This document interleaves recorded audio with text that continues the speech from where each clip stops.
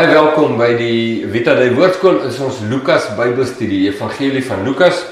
Die enigste nie-Jood onder die evangelieskrywers in ons Bybels, Matteus, Markus en Johannes, is almal Jode. Lukas was 'n nie-Jood, hy was 'n dokter, hy was baie geliefd onder die gelowiges, getroue mede-reisiger en medewerker van Paulus. Hy word 3 keer in Paulus se briewe genoem en elke keer met groot liefde en agting.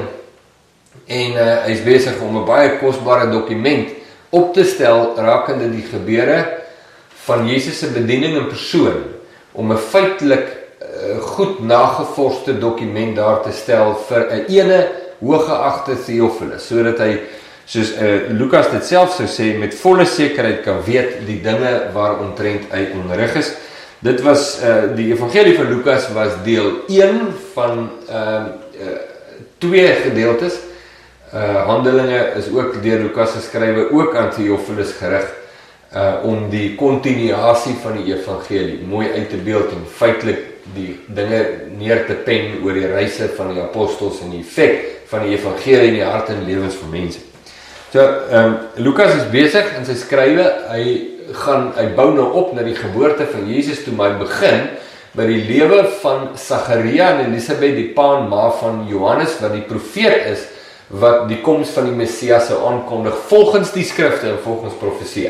Tydens Sagaria se diensdoening het hy 'n engel aan hom verskyn en hom gesê dat hulle uiteindelik 'n kind sou hê en dat hierdie 'n baie spesiale kind sou wees en dat God reeds met hom is van sy moederskoot af. Wat sy naam moet wees en dat hy 'n blydskap sou wees vir baie in Israel. En dan in vers 15, Lukas 1 vers 15, en dis waar ons nou aangaan vir vandag se video is, want hy sal groot wees voor die Here. Hy sal groot wees vir die Here. Baie sal oor sy geboorte bly wees, want hy sal groot wees voor die Here. Beteken dat God hom sal ag, en dat dit waarvoor God hom aanwend, is 'n baie belangrike rol wat hy vervul, wat God op hom gelê het, en dat hy rein en reg voor God sal wandel. Hy's groot voor die Here. En die frase groot voor die Here is praat uit die aard van die saak van die agting van die Here. Om in God se oë geag te wees. Dit staan natuurlik in terks teenstelling met om in mense se oë geag te wees. Om groot te wees voor mense of groot te wees voor die Here. Onthou jy die salwing van Dawid as koning? Samuel het na Isaï se huis toe gegaan en al sy seuns geline up en toe hy die oudste Samuel, die oudste seun sien, 'n fors man met ordentlike ontwikkelde spiere en 'n vierkantige kakebeen, aantreklik, ek gebruik sommer nou maar my verbeelding nou, maar dit is duidelik dat Samuel was baie beïndruk met die voorkoms van die oudste seun van Israel. Toe sê God vir hom, moenie kyk na hom nie, ek ag hom te gering. Ja, en die mannetjie wat toe gesalf is die koning oor Israel, was hierdie klein onindrukwekkende jong, nie klein nie, maar onindrukwekkende jong seentjie, wat die skapies oppas. Hy doen die laagste werk wat daar is op die werf om te doen, die junior werk, hy pas die skapies op. Ek en my vrou nou in Zambie was, het ons so baie van dit gesien, die groter seuns. Jy weet, hoe groter die seun word en hoe meer senior hy nou raak as 'n seun, dan verander sy werk ook. Maar hierdie die klein mannetjies, die pikeninis, hulle doen die bokke, dis die lae werk hierso. So, dit was, en God kyk na die een wat nie geag is nie, maar hy's in God se oë hoog geag. Hy's by die mense geminag, maar in God se oë hoog geag. En daar lê die groot geheim. Die probleem natuurlik kom by die siel van 'n mens, omdat die siel van 'n mens bedrieglik is, wil jy eerder hoog geag wees by die mense. Jy gee nie om oor hoe word jy geag deur God nie. En die probleem daar is ook omdat, jy weet, baie mense hoor nou, maar toe maar maak nie saak wat jy doen nie, God's altyd lief vir jou, hy's altyd aan jou kant en so aan, so jy worry nie oor God nie. Worry nie om hoog geag te wees in God, so hoekom wil jy nou, want jy's klaar so hoog geag, net die feit dat jy gebore is, maak jou so ongelooflik hoog geag. So jy los die agting van God, want dit het jy nou outomaties net omdat jy asemhaal. So mense, dit gee jou net 'n lekker groter regverdiging om die agting van mense na te jag. En net daar, sonder dat jy dit weet, faal jy 'n kritiese saak in die lewe. Nou, hier word gepraat van Johannes wat hoog geag is in God se oë. Wow, hierdie is 'n baie belangrike ding. Jy kan sommer voel, hier's 'n ding wat ons weer oor moet praat op 'n stadium, né? Maar ek dink jy kan maar self ook jou hart voor God ondersoek rakende dit. Moenie die agting van mense jag nie. Strewe na die agting van God. Belangrike ding daar. Dan moenie net sommer enige ding glo wat sê, net die feit dat jy asemhaal, het klaar die hoë agting van God op jou lewe nie. Dis 'n baie gevaarlike stelling om te maak. Hy sal groot wees voor die Here en wyn en sterk drank sal hy nooit drink nie. Hierdie is die een sin wat baie mense gebruik om te sê dat Johannes was 'n Nasarener en dat hy die gelofte van die Nasareners afgelê het wat onder andere behels het soos Samson, duif Samson, nie hulle hare sou sny nie, hulle sou hulle nie verontreinig met dooie mense aan hulle raak of in hulle teenwoordigheid wees nie, hulle sou nie sterk drank drink nie, ensovoorts. Maar daar's iets anderste wat vir my sommer nou net interessant is hier, 'n diensdoenende priester. Ja, nou priesters het 2 weke in 'n jaar diens gedoen. 'n Diensdoenende priester mag nie gedrink het nie. En Johannes is die seun van 'n priester, met ander woorde, Johannes is uit die priesterlike orde, Johannes is ook 'n priester. Johannes sou ook priesterdiens verrig in die ampt van sy familie. En dat hierdie waarskynlik 'n heenwyse eerder na dit is as na 'n spesiale Nasarener gelofte wat hy sou maak. En dat dit reeds van sy geboorte aangekondig is. Dat hierdie is hy gaan waarskynlik nie priester in die tempel wees nie, maar hy is 'n priester van God. En hy sal vervul word met die Heilige Gees reeds van sy moederskoot af, en hy sal baie van die kinders van Israel bekeer tot die Here hulle God. Bekeer Israel tot die Here hulle God. Ja, ek dink dit, ek gaan nou nie nou iets daarvan sê nie, want toe ons Jesaja gedoen het, was daardie sin, Lukas 1 vers 16, veral van toepassing, nee, dit het betrekking, soos 'n mens sou sê. Lukas 1 vers 16, het betrekking, lees Jesaja om te sien hoe nodig is vers 16. En hy sal voor hom uitgaan in die gees, hy sal voor hom, nou die hom waarna verwys word, is die Here, hulle God, dat hierdie profeet sal voor die Here, hulle God, uitgaan as 'n herald, 'n aankondiger, in die gees en die krag van Elia, soos dit voorspel is in die Ou Testament, in die gees en krag van Elia, om die harte van die vaders terug te bring tot die kinders en die ongehoorsaames tot die gesindheid van die regverdiges, soos dit waarskynlik na verwys word in Maleagi hoofstuk 4, laaste hoofstuk van die Ou Testament, waarvan hierdie 10:1 'n aanhaling is, of gedeelte van 'n aanhaling, om vir die Here 'n toegeruste volk te berei. Daar's nie 'n manier om 'n toegeruste volk van God te wees buite Christus nie. Daar's nie 'n manier nie. Die enigste manier jy 'n toegeruste volk van God kan wees, is om te draai na die Seun toe. Die Here hulle God. En ons gaan nou sien hoe daardie sin direk van toepassing is op die lewe en werk en persoon van Christus Jesus. Toe sê Sagaria vir die engel, waaraan sal ek dit weet? Want ek is 'n ou man en my vrou is op vergevorderde leeftyd. Nou, wat jy nou gaan sien is hierdie uitspraak van Sagaria het in die hart daarvan eintlik ongeloof gehad. En dit versterk my meer in my vermoede dat toe die engel sê jou gebed is verhoor, was dit nie 'n heenwyse na die gebed van om 'n kind te hê.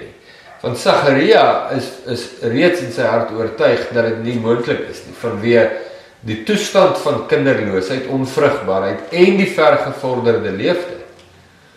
En die engel verskyn in hom en Sagaria is omkant gevang.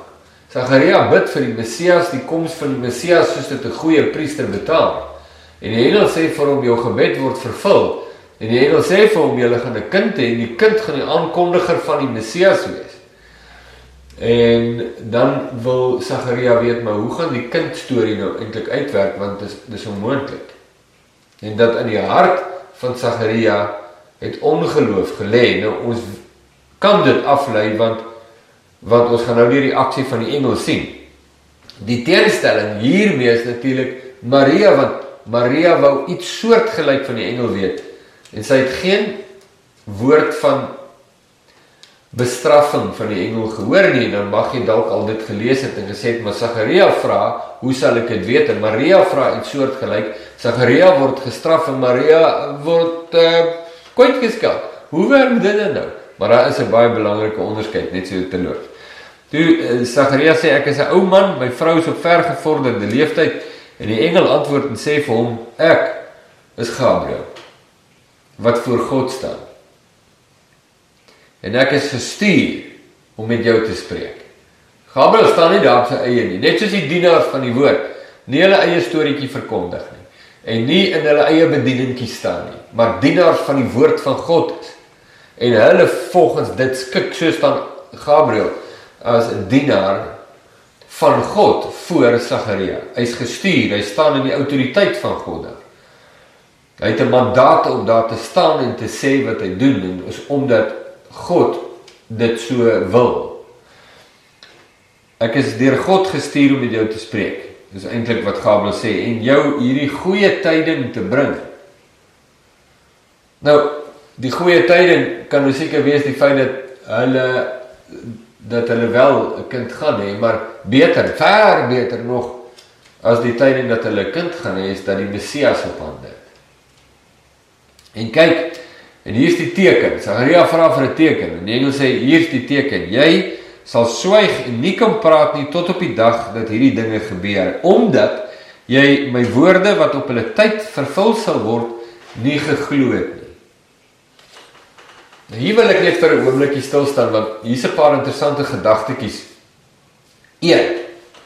Is dit nie interessant dat die profesie van die engel, want dit is in waarheid 'n profesie. Profesie beteken in sy kern om te sê wat God sê. Dis 'n profesie. Ek sê wat God sê. En die engel staan in die mandaat van God, gestuur deur God met die inhoud en boodskap van God en sê wat God sê. So die kerndefinisie daarvan is, profeteer die engel oor die lewe van Sagaria. Maar luister mooi, dis nie Sagaria se taak om die profesie van God te vervul nie. Die engel sê vir hom, hierdie goeie tyding sal vervul word op hulle tyd. Die tyd wat God bepaal het. Dis God se woord, dis God se inhoud, dis God se tydsskedule, en dis God wat dit laat gebeur. En ek wil dit net vir iemand sê, wat nou na hierdie video luister, want jy was waarskynlik al in 'n bediening, waar mense sogenaamde profetiese woorde gehad het. En baie van hierdie woorde gaan oor, dat het nou beter met jou sal gaan, dat jy wie jou vrou of jou man sal wees, en dat die Here jou grootliks gaan gebruik, en so aan, en so. En dan sien ek baie mense stap weg daarvan, ons praat nou nog nie, was dit waarlik 'n woord van God of nie, ons praat nou nie eers daaroor nie, dis ook 'n gesprek vir 'n ander dag, jy stap al weg, en jy begin klaar dink, maar jy moet nou jou lewe stuur in die rigting van hierdie profesie. En jy verstaan glad nie, want as dit waarlik 'n woord van God is dit slegs vir jou kennisname, nie vir jou om te vervul nie. God vervul dit self. Dis 'n baie belangrike ding. Klink sommer na niks nie. Dis eintlik groot. Maar goed. En jy sal swyg, goed, dis die teken. Nou iets oor die teken. Daar's 3 goedjies sommer net oor die teken wat vir my wat my opval. Kom ons sê die een is die feit dat Sagaria swyg en nie kan praat nie, is die goddelike teken dat die dinge soos die engel gesê het gaan gebeur. So dis die bevestiging dat dit waar is. Daar's 'n tasbare iets wat plaasvind.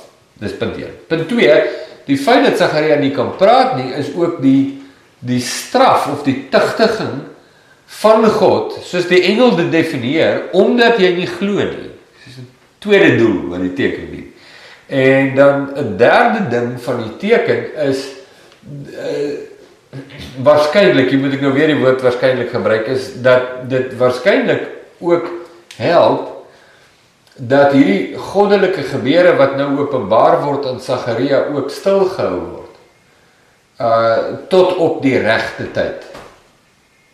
Nou dit is nie 'n snaakse verskynsel in die Bybel nie. Ons sien Jesus maak mense gesond en sê vir hulle, moet vir niemand vertel nie. Moet vir niemand sê nie. Of Jesus by die water en wyn episode, Johannes 2, sê vir Maria, my tyd het nog nie gekom nie. Dat die tydsberekening van God 'n baie belangrike saak is. My vrou herinner my elke nou en dan aan daardie gedeelte in, ek kan nou nie mooi onthou nie, maar ek dink is Jesaja. Moet dit eintlik nou weer gaan naslaan, want dit is so kosbaar. Waar God sê, op die regte tyd sal dit gou gebeur.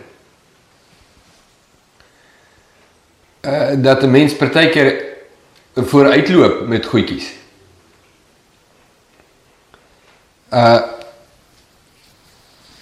Wat my laat wonder, kyk, God wat alles weet, vertel ons nie alles, met rede. Want baie van die goed wat ons sou weet vooruit, kan ons nie, soos ons later gaan lees oor Maria se lewe, sy dit in haar hart bewaar. Ons kan nie, sterkies, nee, soos die Fox-terriertjie of die Jack Russell gaan net so, ons hoor iets en ons blur dit onmiddellik uit, vir allerlei redes, dat God baie keer vir ons goed nie sê nie, omdat ons dit nie in ons harte kan bewaar nie. Wat 'n gedagte, dink 'n bietjie aan daai enetjie, ek dink daar lê nog as iets daar. So, kom ons lees nog 'n bietjie verder, maar, in vers 21, en die volk het op Sagaria bly wag en was verwonder dat hy so lank in die tempel vertoef, want dit was eintlik nou nie, dit was 'n baie belangrike bediening wat Sagaria daar gehad het, maar dit het nou nie 'n dag en 'n half gevat nie, of 'n lang tyd nie, ek kon sê so. So hy het ingegaan, reukwerk gebrand, op sy aangesig gaan lê, en hy het God aanbid, en daar was 'n bepaalde tydjie wat het gevat het, maar en die volk wat in antisipasie nou buite wag, en met nou saam bid, en so aan, en bid, en hulle het nou klaar gebid, en alles gebid wat hulle wou, en Sagaria is nog nie uit nie, en hulle bid nou ook nog maar nog 'n bietjie, en so aan, en staan, Sagaria is nog nie uit nie, en later weet hulle nou nie meer wat om te bid nie, dink ek nou, is nou typies, maar die situasie sou wees, sê, jyning, maar hy vat hom nou 'n lang tyd, hoekom vat hy so lank? Dit is ongewoon vir 'n priester om so lank te bid, ons is nou almal klaar, hy moes nou, hy gebed seker al 3 keer oor gebid het, of 4, 5 keer, maar, nee, dis nou onnodig, dis nou soos 'n kerkdiens, wat nou hopeloos te lang vat, en praat, ek kry nie klaar nie. Hulle dink nou, waar bly hy nou so lang? Vers 22, maar toe hy uitkom, kon hy met hulle nie praat nie. Nou, in hulle waarskynlikheid kom die priester dan nou uit en dan 'n woord te sê vir die skare, 'n woord van seën en gesamentlike verwagting op die Messias en alles wat saamval met die bediening wat net plaasgevind het daar in die heilige.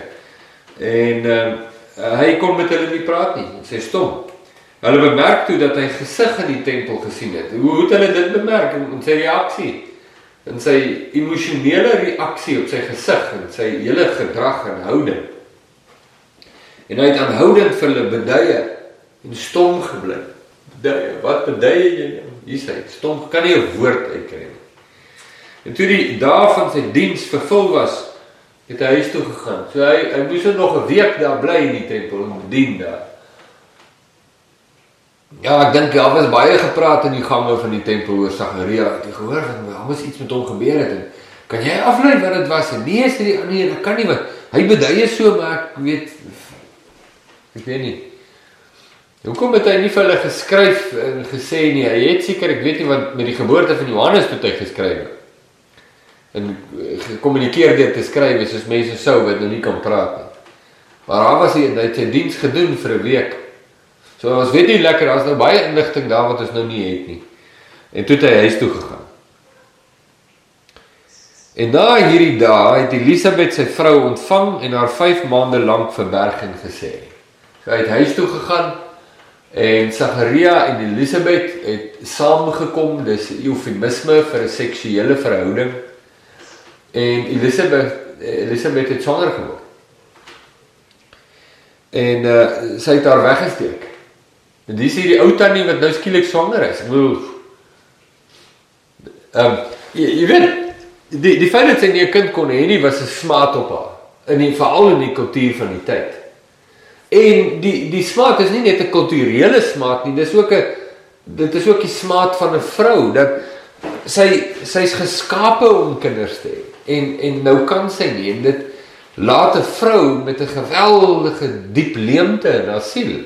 Vra maar vir enige vrou, wat nie kinders kan nie, vra vir haar, as sy eerlik is met jou kan praat daaroor, soos sy sê, oor die worsteling wat in haar harte gaan. So is nie net kultureel en sosiaal, wat daar 'n smaad op Elisabeth was nie, maar ook intern in haar hart. Maar hier's nou 'n derde smaad as jy wil, want kan jy jou nou voorstel, jy ken nou die ou tannie hier onder in die straat, die ou gawe oom en tannie hier onder, en toe jy haar nou weer sien, toes die ou tannie, sy sal, ek weet nie, wat is nou oud, nou, ons dag en tyd nie, sy was net bejaard, dus niemand aanstoot gee, net 'n bejaarde tannie, en die volgende oomblik, ja, jy sien, sy swanger, jy gaan, wat?